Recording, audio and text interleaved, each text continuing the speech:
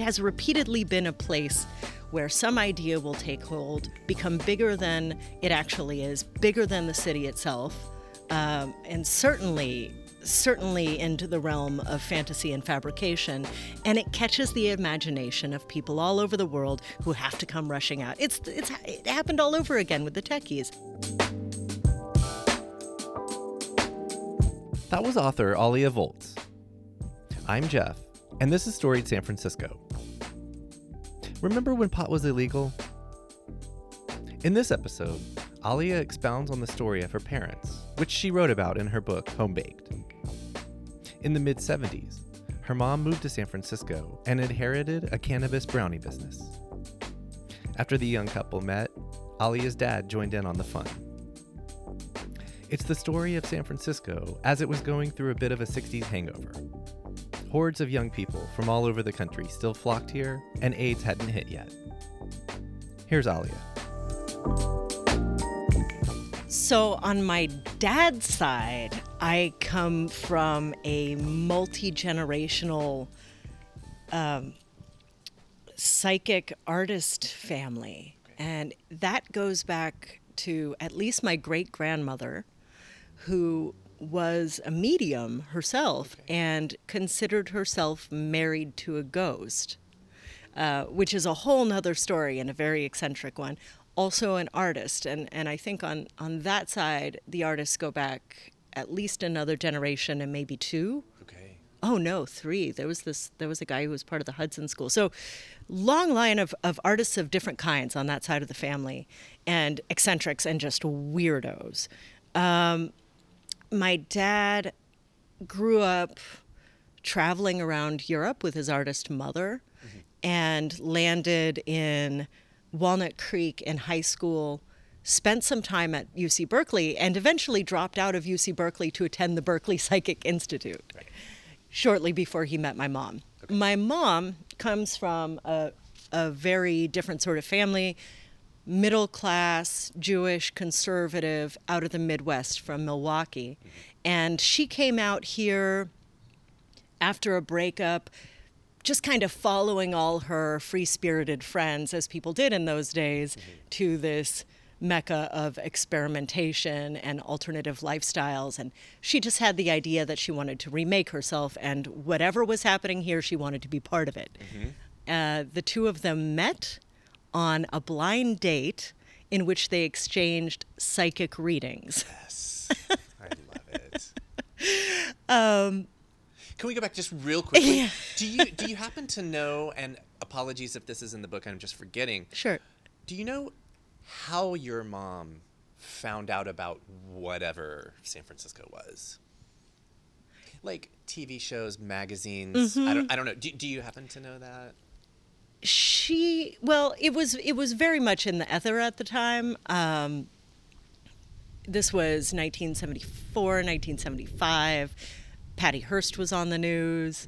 I don't think that was what drew her out here, but That'd be interesting.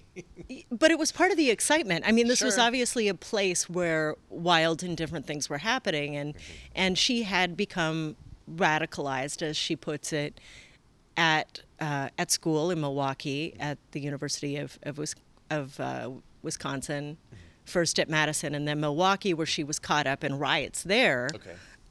In protests against the war that turned violent when the police rioted. Right. So she had already kind of broken from the idea of an appropriate life, Right. according to her parents, and she wanted to try something different and exotic. She'd already traveled in Europe, and I think that San Francisco seemed like, to her, like the most exotic and interesting part of the country at that time. She had a former roommate who was living out here, Right. and invited her to move in for a while, and that got her started. She landed with very little money, as you could in those days, and her sketch pad and wicker purse, Yes. the classic hippie thing. And it was post hippie era, Right. so she didn't come for the summer of love, which I think many of us know was not a real thing anyway. Right. But she didn't get sucked into that. She came for whatever the post-hippie experiment was going to be. Counterculture, is that fair to say? Totally fair. And that was a break from her upbringing and her maybe, would you say her parents' wishes for her, or just kind of expectations? Sure. I mean, let's see. Her mother was a first grade teacher, very conservative, and rather abusive. They had a very troubled relationship. And her father was kind of a tough guy, and she was very, very close with her dad. He ran a tavern that was located right across from the police station in downtown Milwaukee, but it was also a mafia hangout.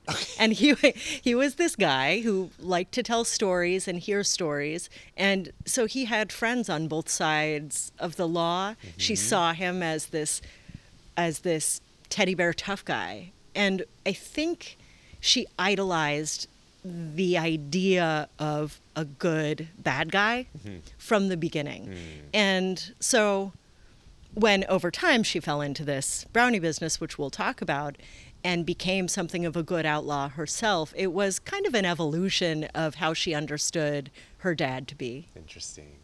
Did she, and again, blanket apology for anything that is in the book that I just don't have a memory for. Oh my God. But does your mom have siblings? She had a brother. Okay. He's passed away, and they did not get along. Okay. So he was very straight. She thought he was an insufferable square, and they were just kind of an oil and water. Got it. Sibling rivalry kind of Right. situation. They never patched up their relationship. Interesting. The reason I ask is I'm just trying to kind of set this stage for what a move here like hers was. Yeah. Like what it meant. She obviously had a friend here, but she probably didn't have a lot of.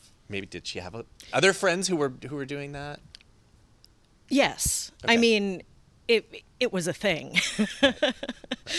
People came to San Francisco when they wanted to experiment with different lifestyles. I mean, I think that was pretty common in the early 70s. Even though the whole Summer of Love thing was over, a lot of the world didn't know that. Right. A lot of the world didn't know that it didn't exist anyway. Right. And so there was still this whole there was this myth about San Francisco. I mean, and really it's been one of the qualities of this city going back to the gold rush that and who knows, maybe even before that, we have unfortunately destroyed much of that history as European colonialists, but European colonists. But it has repeatedly been a place where some idea will take hold, become bigger than it actually is, bigger than the city itself, and certainly into the realm of fantasy and fabrication, and it catches the imagination of people all over the world who have to come rushing out. It happened all over again with the techies. Cyclones. It's our cyclical personality. I don't know why this is who we are, but it seems to be our thing. My theory is magnets. Magnets. There's underground magnets. They're all over a big one on our street where a lot of things happen. The current version or iteration of the magnets, a lot of folks that we're friends with on our block are having joint issues. So I'm going with magnets. Can we go back to that blind date, though? Sure. I want to hear a little more about that. That sounds amazing. And eventually, you're here. Because of that blind date. A direct line to the person sitting in your chair. Yes. So, so my mom is a very intense woman and has both high and unusual standards for partners. Okay. She would not be with anyone who is not an artist, and had this this particular set of needs, and so she's dating and not finding people who are intense enough or she scares the crap out of them because she is so intense. And this is like a pattern throughout her life. Okay. So she had her best friend, my godmother Barb, would tell her repeatedly, "We need to find you a magician." And she's like, "Sure, where do you find a magician?"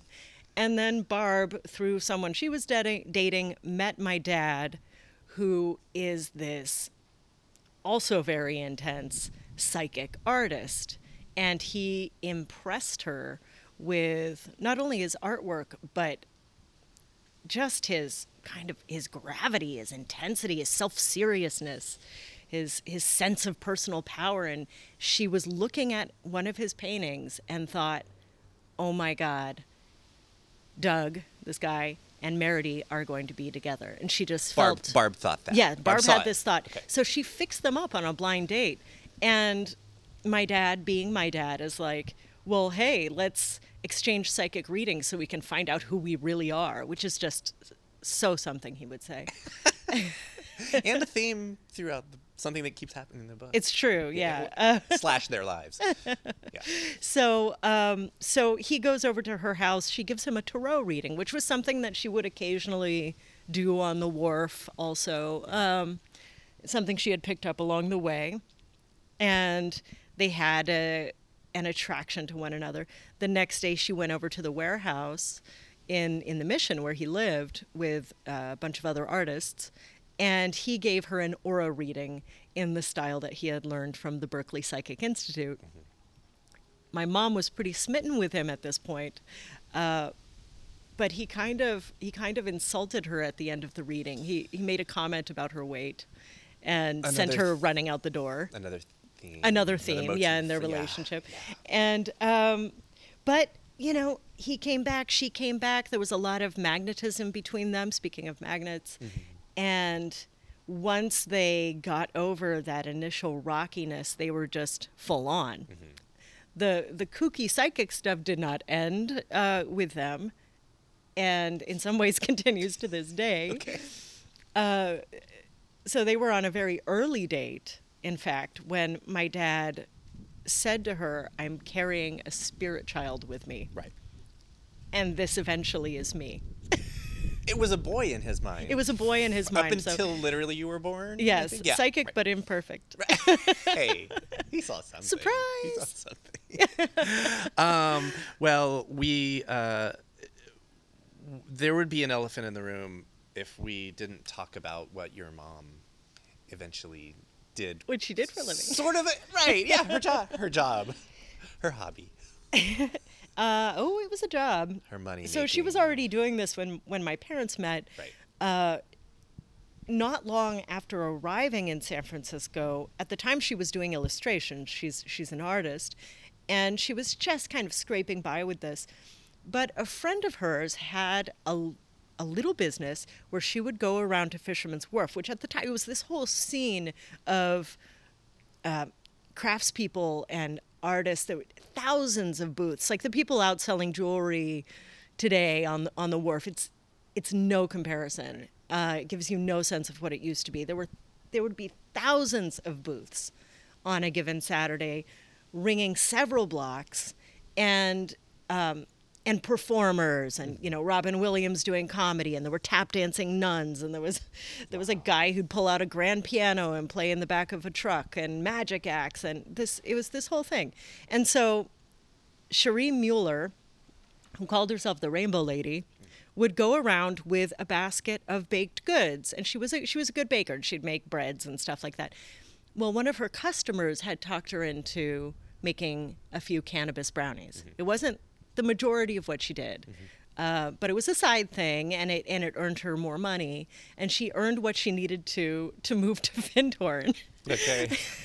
Which was her goal. Okay. And when she decided to leave, she offered this business to my mom. Right. And my mom, who cannot bake at all, Right. I mean, she eventually learned to make wheat brownies, but she's a horrible cook. Okay. She was immediately more interested in the drugs than the straight baked goods. Right. Roped a couple of her friends in, including my godmother Barb, who came up with the recipe. Oh, right. And pretty soon it was all weed brownies all the time. By the time my parents met, they weren't quite doing 10,000 brownies a month, but it was getting big. Right. That was one of the things in the book, like the volume. Yeah. That you did a really good job of laying out, where I was like, wow. Yeah.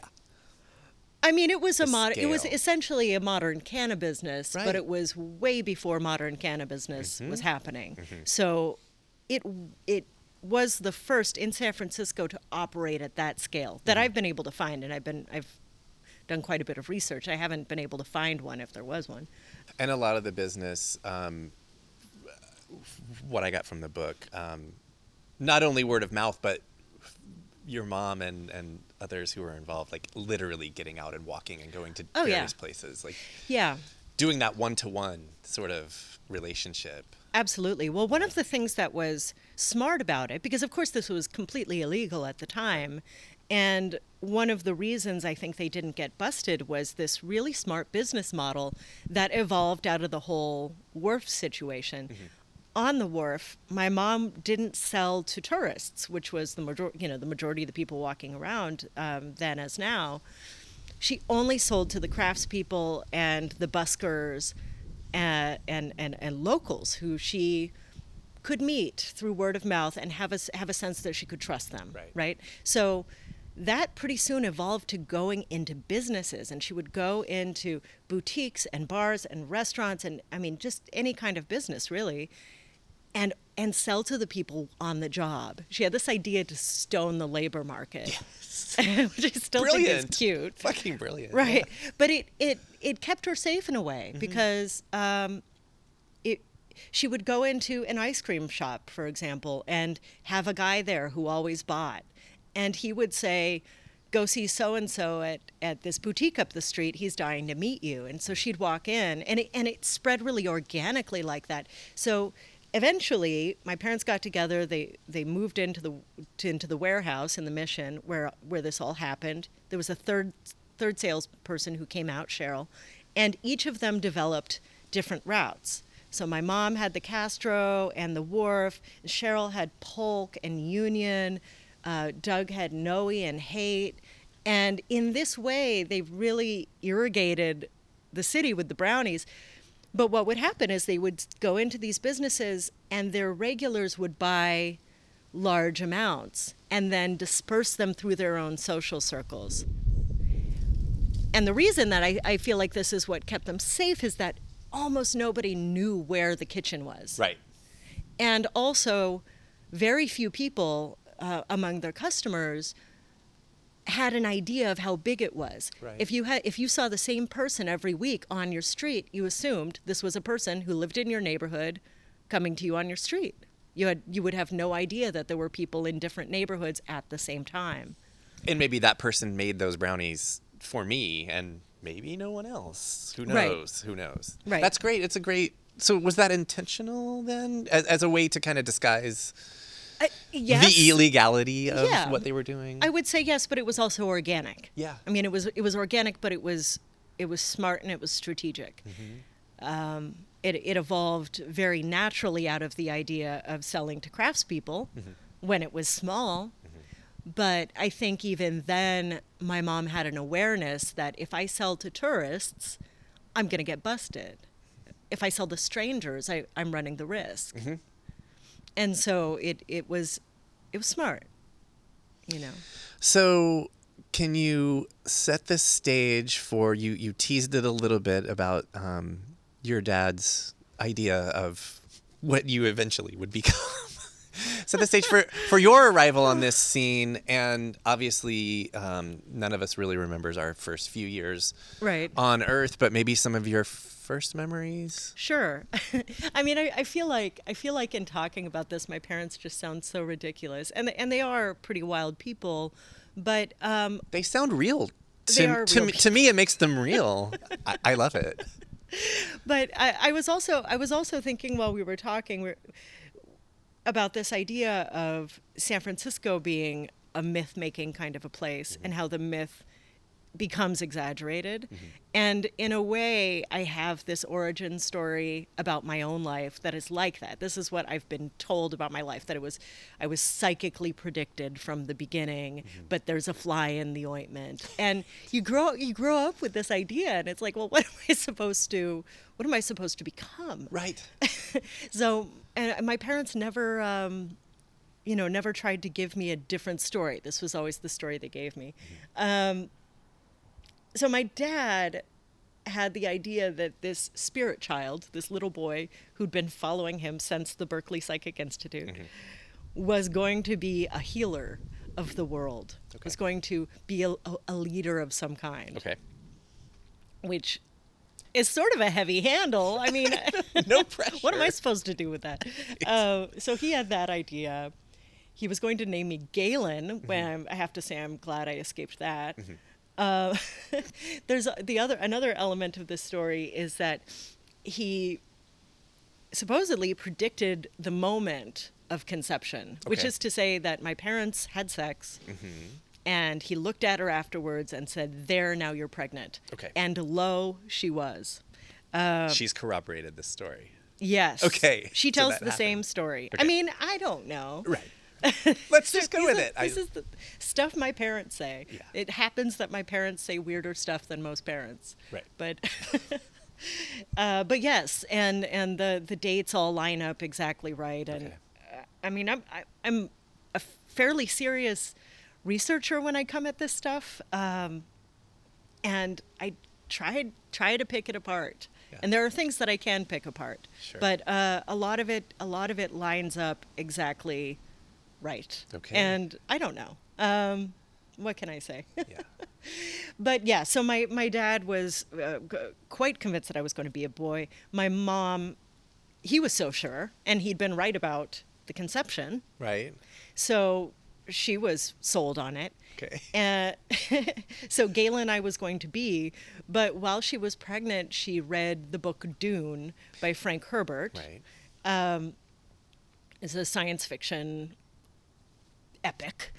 And there's a character in it named Saint Olive the Knife, who's a little girl who's born with the knowledge of hundreds of generations of Bene Gesserit witches. Okay. And she thought that was cool. So she wrote the name Alia down on a piece of paper and carried it around in her jeans, in the pocket of her jeans, never even told my dad. So when I, surprise, came out a girl, she was ready to rock. I imagine your dad in like the corner of the room, like, what the fuck happened? What went wrong? And she's like, Yeah. I got this. I got this. He was upset. Yeah. He was upset. He left the hospital. He went through some psychological turmoil around it Right. because he felt like he had been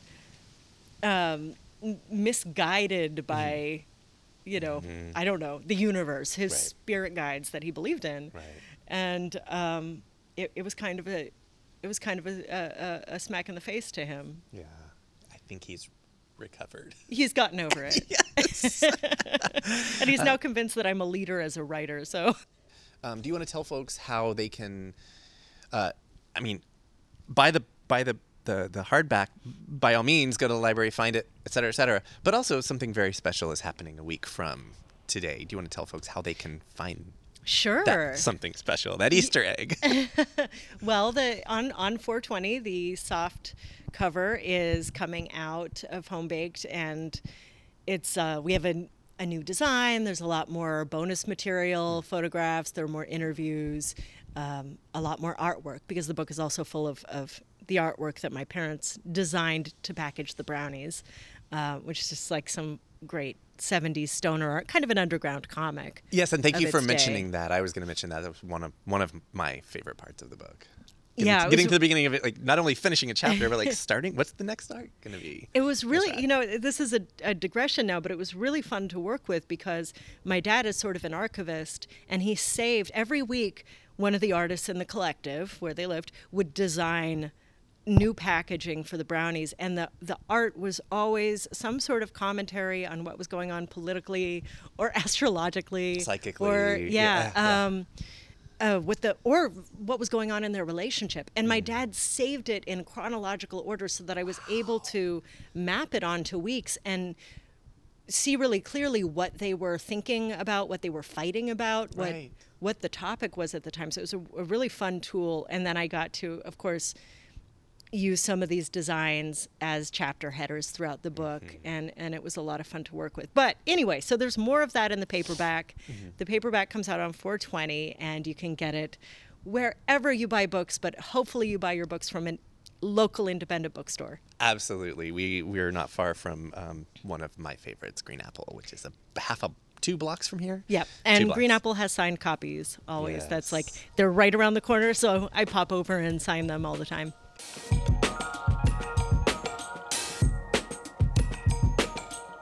That was Alia Volz.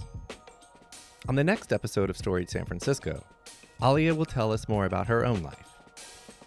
Please join us this Thursday for part 2.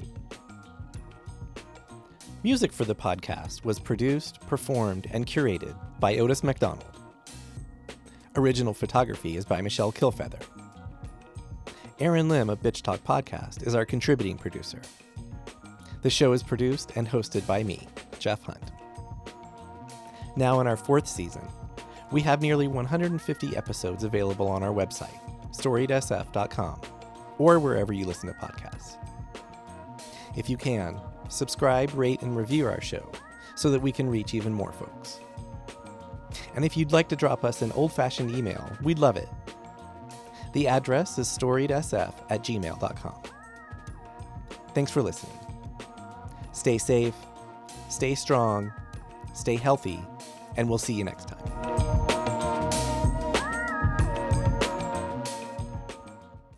This podcast is a proud member of the BFF.FM podcast network. Learn more at podcasts.bff.fm. BFF.FM, best frequencies forever.